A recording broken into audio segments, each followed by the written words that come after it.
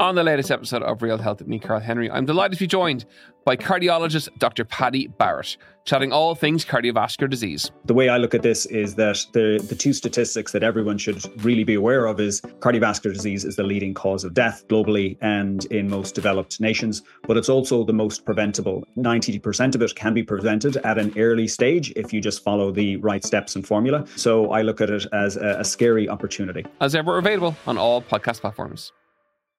This week on Crime World. There was a Republican police from 1920. I mean, the IRA was effectively trying to run an underground government. And actually, there was a crime wave. 1919, 1920, there's a wave of bank robberies, post office robberies, robberies of individuals, robberies of pubs in Dublin and in rural areas as well. So the IRA tried to actually clamp down on that. They, on occasion, solving bank robberies and giving the money back to the banks. Now, I'm Nicola Tallant, and you can listen to my podcast, Crime World, wherever you get your podcasts. If you like the Indo Daily, you can follow us on Apple, Spotify, or wherever you get your podcasts.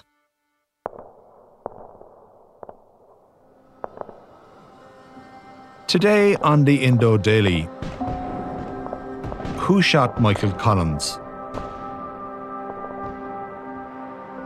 After the War of Independence, the Anglo-Irish Treaty sparked the Civil War in 1922. Michael Collins believed that by agreeing to the treaty, he was signing his own death warrant. 8 months later, and Collins was proven right when he was killed during an ambush at Béal in West Cork. Where's the big fellow?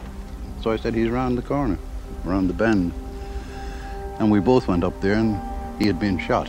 He was lying there with a very gaping wound in the back of his head. For almost a century, who was responsible for the death of Michael Collins has been a source of conspiracy and conjecture. The only thing we know for sure about Michael Collins is that he died of a Tuesday. There's no death certificate. There was no formal autopsy, no inquest. I'm Fionn Sheehan, and today I'm joined by the Irish Independent Senna Maloney to examine the events that led to Collins' death, the myth that has consumed the ambush, and the legacy of his life. Senna, Michael Collins was travelling through West Cork. What was he doing in Cork at this time? Well, you've hit on a very good point. What on earth was he doing in West Cork in August of 1922? Because just 10 days earlier, he had been amongst the chief mourners at the funeral of Arthur Griffith, very much, the inspiration for Irish independence ever since he founded Sinn Féin in 1905. And if you like, the father of the country at that time. Arguably, Collins' place should have been in Dublin, trying to cement that provisional government and to oversee operations. Collins' real place, as the commanding officer of the Free State Forces, was at headquarters. I think he had gone for a couple of reasons. He wanted to carry out a tour of inspection. He also wanted to, I think, show that the Free State was gaining the upper hand in the Civil War. The IRA had evacuated from Cork City, which was now firmly in the hands of regular troops, Free State troops. Collins perhaps felt that it was important for him to be seen. Maybe he also wanted to avail of an opportunity to see his native land, Woodfields and Sam's Cross, all around there, where he was very popular amongst his own people. He was warned time and time again that West Cork was infested with irregulars, which was how the provisional government characterised the IRA, who had rejected the treaty, and told not to go there. Yeah, effectively a stronghold for anti-treaty forces at that point. Absolutely, and the most dangerous place in Ireland he could have gone. But he brushed off these concerns and reportedly said, they wouldn't shoot me in my own place in my home county. And he was determined to go. And a measure of the recklessness of this trip was the fact that he went in an open touring car. Now he had, the convoy had plenty of Free State soldiers in a Crossley tender and an armoured car. But Michael Collins was there to be seen, and he wasn't in the armoured car, which would have been the safest place. A lot of myths have grown up around the entire incident of the assassination at Béal na Mlá. And what about that military escort that he had? So he had a motorcycle outrider. out front. Correct. There's then a cross-seat tender, which is basically a troop-carrying truck, as we would recognise it. There's about a half dozen troops in that. There's then his own car, his aide-de-camp, Emmett Dalton's with him, and then we have the famous Sliabh Daman Rolls-Royce armoured car behind him. Yeah. Was that enough, though, considering what he was venturing into? I think in the truck there was about 20 men rather than half a dozen, and there were about another 6 in the armoured car, and that had a Vickers machine gun mounted on top, and had a turret and plenty of ammunition in it. At the same time, no matter how well guarded or escorted he was in an open car, rather like the assassination of Franz Ferdinand at the beginning of the First World War. So he was vulnerable as it was. And we have photographs from that last day, of a grinning Collins in the back of the car. And he's a pretty attractive target. Himself and Dalton were side by side, and there was a driver and an aide-de-camp in front. So when they were moving from Bandon by a back road back to Cork City in the evening, about 7 p.m., they were heading from south to north, as it were, and they were about 700 yards short of the village of Béal, and they ran into a blockage on the road and a mine on the road. So where is Béal? So it's basically on the road from Bandon to where? It's on the back road, really, from Bandon to Macroom, and leads on to Cork City, which is where they were going. Now, a lot of the roads had been blocked or had been exposed or had already been mined, so they were impassable. And this was part of the ongoing IRA campaign to deny free movement to Free State troops. So they were trying to negotiate their way. They had maps, of course, but they had made wrong turnings. In the morning, they were spotted actually going through Béal on their way out, going to visit Macroom and Bandon and strong points of the Free State forces in West Cork. And they had made a wrong turn and gone into a place called Newcestown. And spotting this, an observer called Dennis Long had informed his local IRA contacts, and the IRA set up an ambush on the ridge overlooking this ravine, effectively leading into Béal. Good strategic point, so, to launch an ambush. Absolutely beautiful ambush point. There was a stream flowing through there. Not all Irish people have been there, but once you go there, you can appreciate what an astonishingly good ambush point it is. The people who are on the ridge can't be seen, this thick undergrowth. You have a nice angle of fire down onto the road itself. And I suppose Dubliners, if you think about the Furry Glen in the Phoenix Park, it's much like that. The road is very narrow, but if you're on the high ridge looking down, you have all the advantages. And in fact, the defenders, once they're stopped, they are like rats in a trap to a degree, and they have, they can fire in self-defense, but they have no opportunity of winning that skirmish, as it were. What stops them on the road then? The road is said to be blocked and mined, and in fact, there was an IRA party that was removing the mines and the blockages because 15 minutes before the Collins party arrived, the IRA had reckoned that Collins had gone back into Cork by some other route. They'd lain there all day waiting for them, then decided at 7:15 on this Tuesday evening in August that no, Collins isn't coming now, and they had called the operation off. So there were some IRA volunteers removing this material when a motorcyclist practically ran into them, as he's the spearhead of the convoy. We only heard distant shots, distant peals of shots, like away in the direction of Cork, and General Michael Collins stood up and had a gaze around him. He was loading his rifle in the meantime, and whilst he was loading his rifle, one lone shot, apparently like from a sniper, rang out and hit him in the side of the head, the right-hand side there. And then IRA operatives began, even before the tender had stopped, they began firing in order to give cover to those men in front at the north end of the scene. And also the firing was intended to bring back some IRA volunteers who were already dispersed and were moving north towards Béal village. And once the snap, crackle and pop of of the Lee Enfields was ringing out. There were also IRA parties from elsewhere, and they went towards the scene of the firing. Would you have any idea how many men were firing on you at this stage? Well, it was desultory fire, and from the volume that was there, I would say that there were only about a half a dozen at the most, firing rifles. Did you feel at the beginning of the action that you were in a perilous situation? Oh yes, it was. Chosen ambush position is always perilous. And this was obviously a very bad position. There was no area for retreat. The only one thing that we could have done was drive on, which I said to the Commander-in-Chief, I said, drive like hell. There were a couple of people wounded in the incident, it took about half an hour in total. There were various stages to it, but and Collins nonetheless, was the only fatality. Collins' side does have significant firepower. What's happening with the armoured car during this period?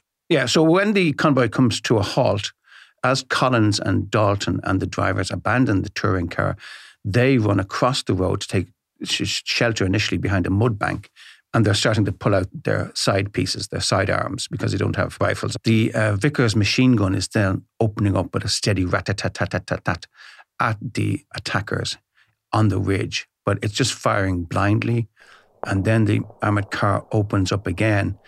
It fires off another machine gun belt, so that's about 400 rounds have been expended now. And part of it is just suppressing fire. These are not aimed shots. They're just to keep the heads down of the IRA attackers while they try and figure out what to do. And then the Vickers machine gun jam. This is the famous jam. So yeah. And so there's a lull in the fighting. And of course, the IRA men, who are now given more opportunity to fire, don't know why that is. They're thinking, well, is this the end of the engagement?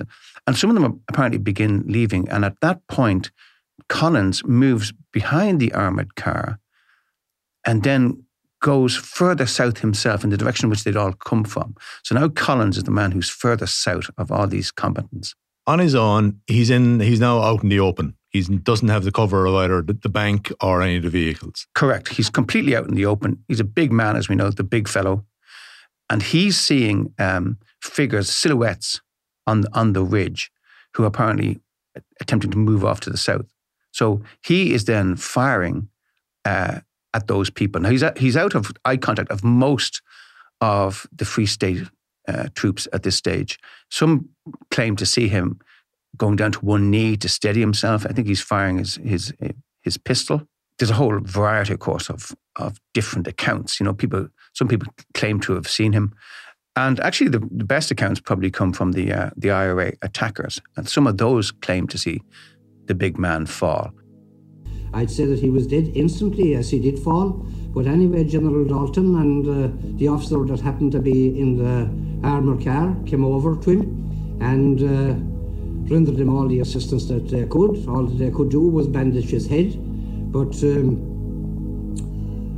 there was little more that they could do. And one witness says he heard a shout by a man saying, "I put two into him," after the man falls. So I called the armoured car back, and we lifted him and took him onto the side of the armoured car and moved behind the armoured car, with the armoured car between us and their firing position. Got him to the position on the side of the road, and under protection of the armoured car, we bandaged the wound. I bandaged the wound, and O'Connell said an act of contrition to him. I knew he was dying, if not already dead. So we did the best we could to. Soon afterwards, people like Sean O'Connell and other officers saying, "Where the hell is Collins?" and so on. And they discover the body there and rush out to retrieve it, at which point they're still being fired upon. When they're hastily loading Collins's body into the armoured car, they quickly realise that all life is extinct and their commander-in-chief is dead.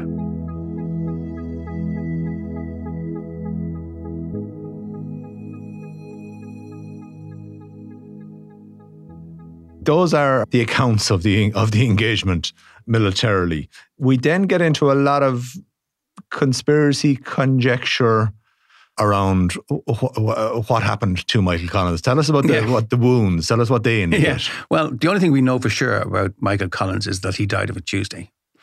How he died has never been explicitly set out. There's no death certificate for Michael Collins. There was no formal autopsy, no inquest.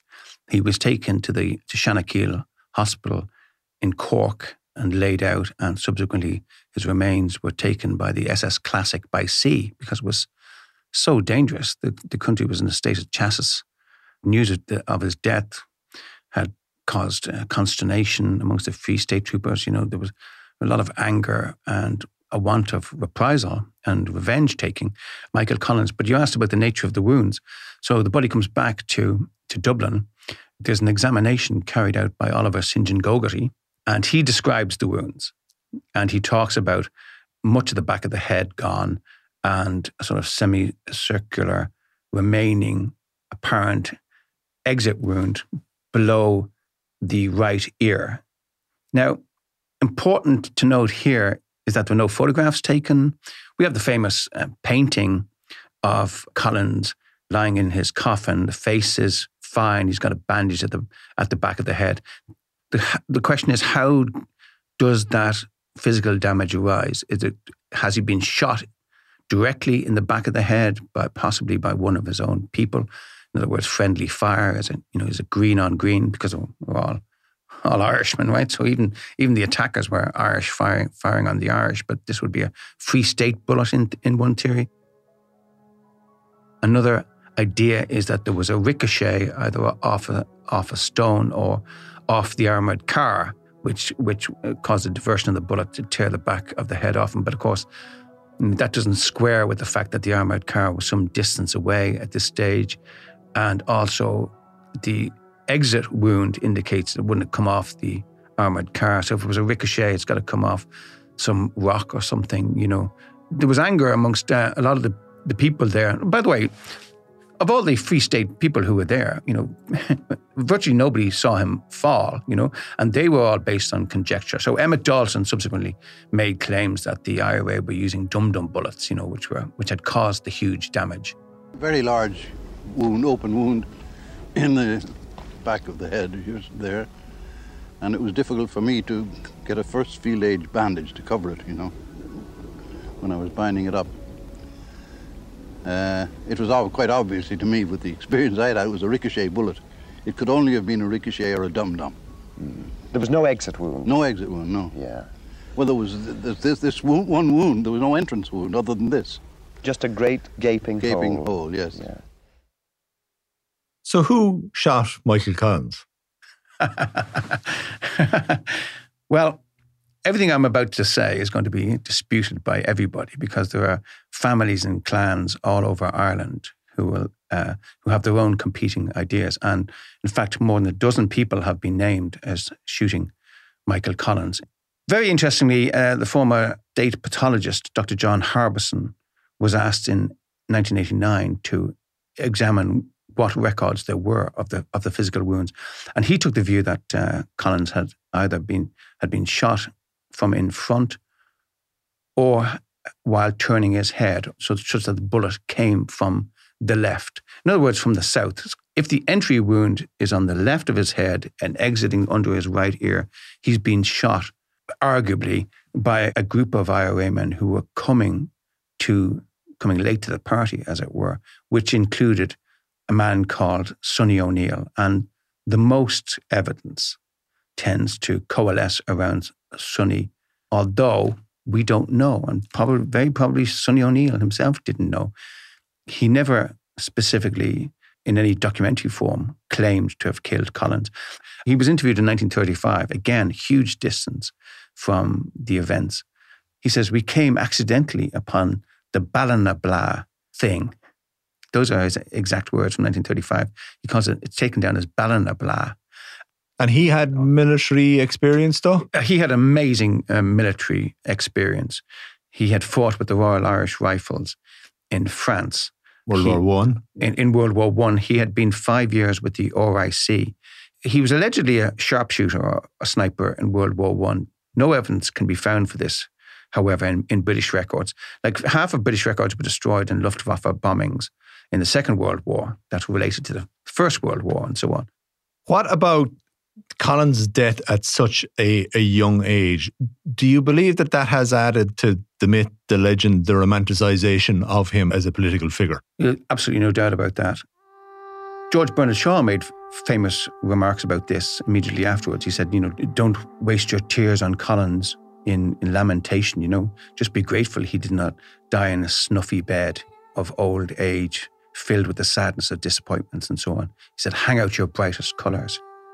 So that is the lustre of Michael Collins, dead at 31, in the broth of his boyhood, showing the same daring that had led him to take on an empire, taking on impossible odds, by standing, at the bottom of a ravine, fighting at men he couldn't possibly strike and doing it single-handed. And then he's cut down. Back of the head wound, I think, led to much of the mystery. My thanks to Senna Maloney for joining me today. I'm Fionn Sheehan, and today's episode of the Indo Daily was produced by Tabitha Monaghan, researched by Siobhan Maguire, with recording and sound design by John Smith. Clips from RTE. If you enjoy the Indo Daily, don't forget to like, follow, and leave us a review.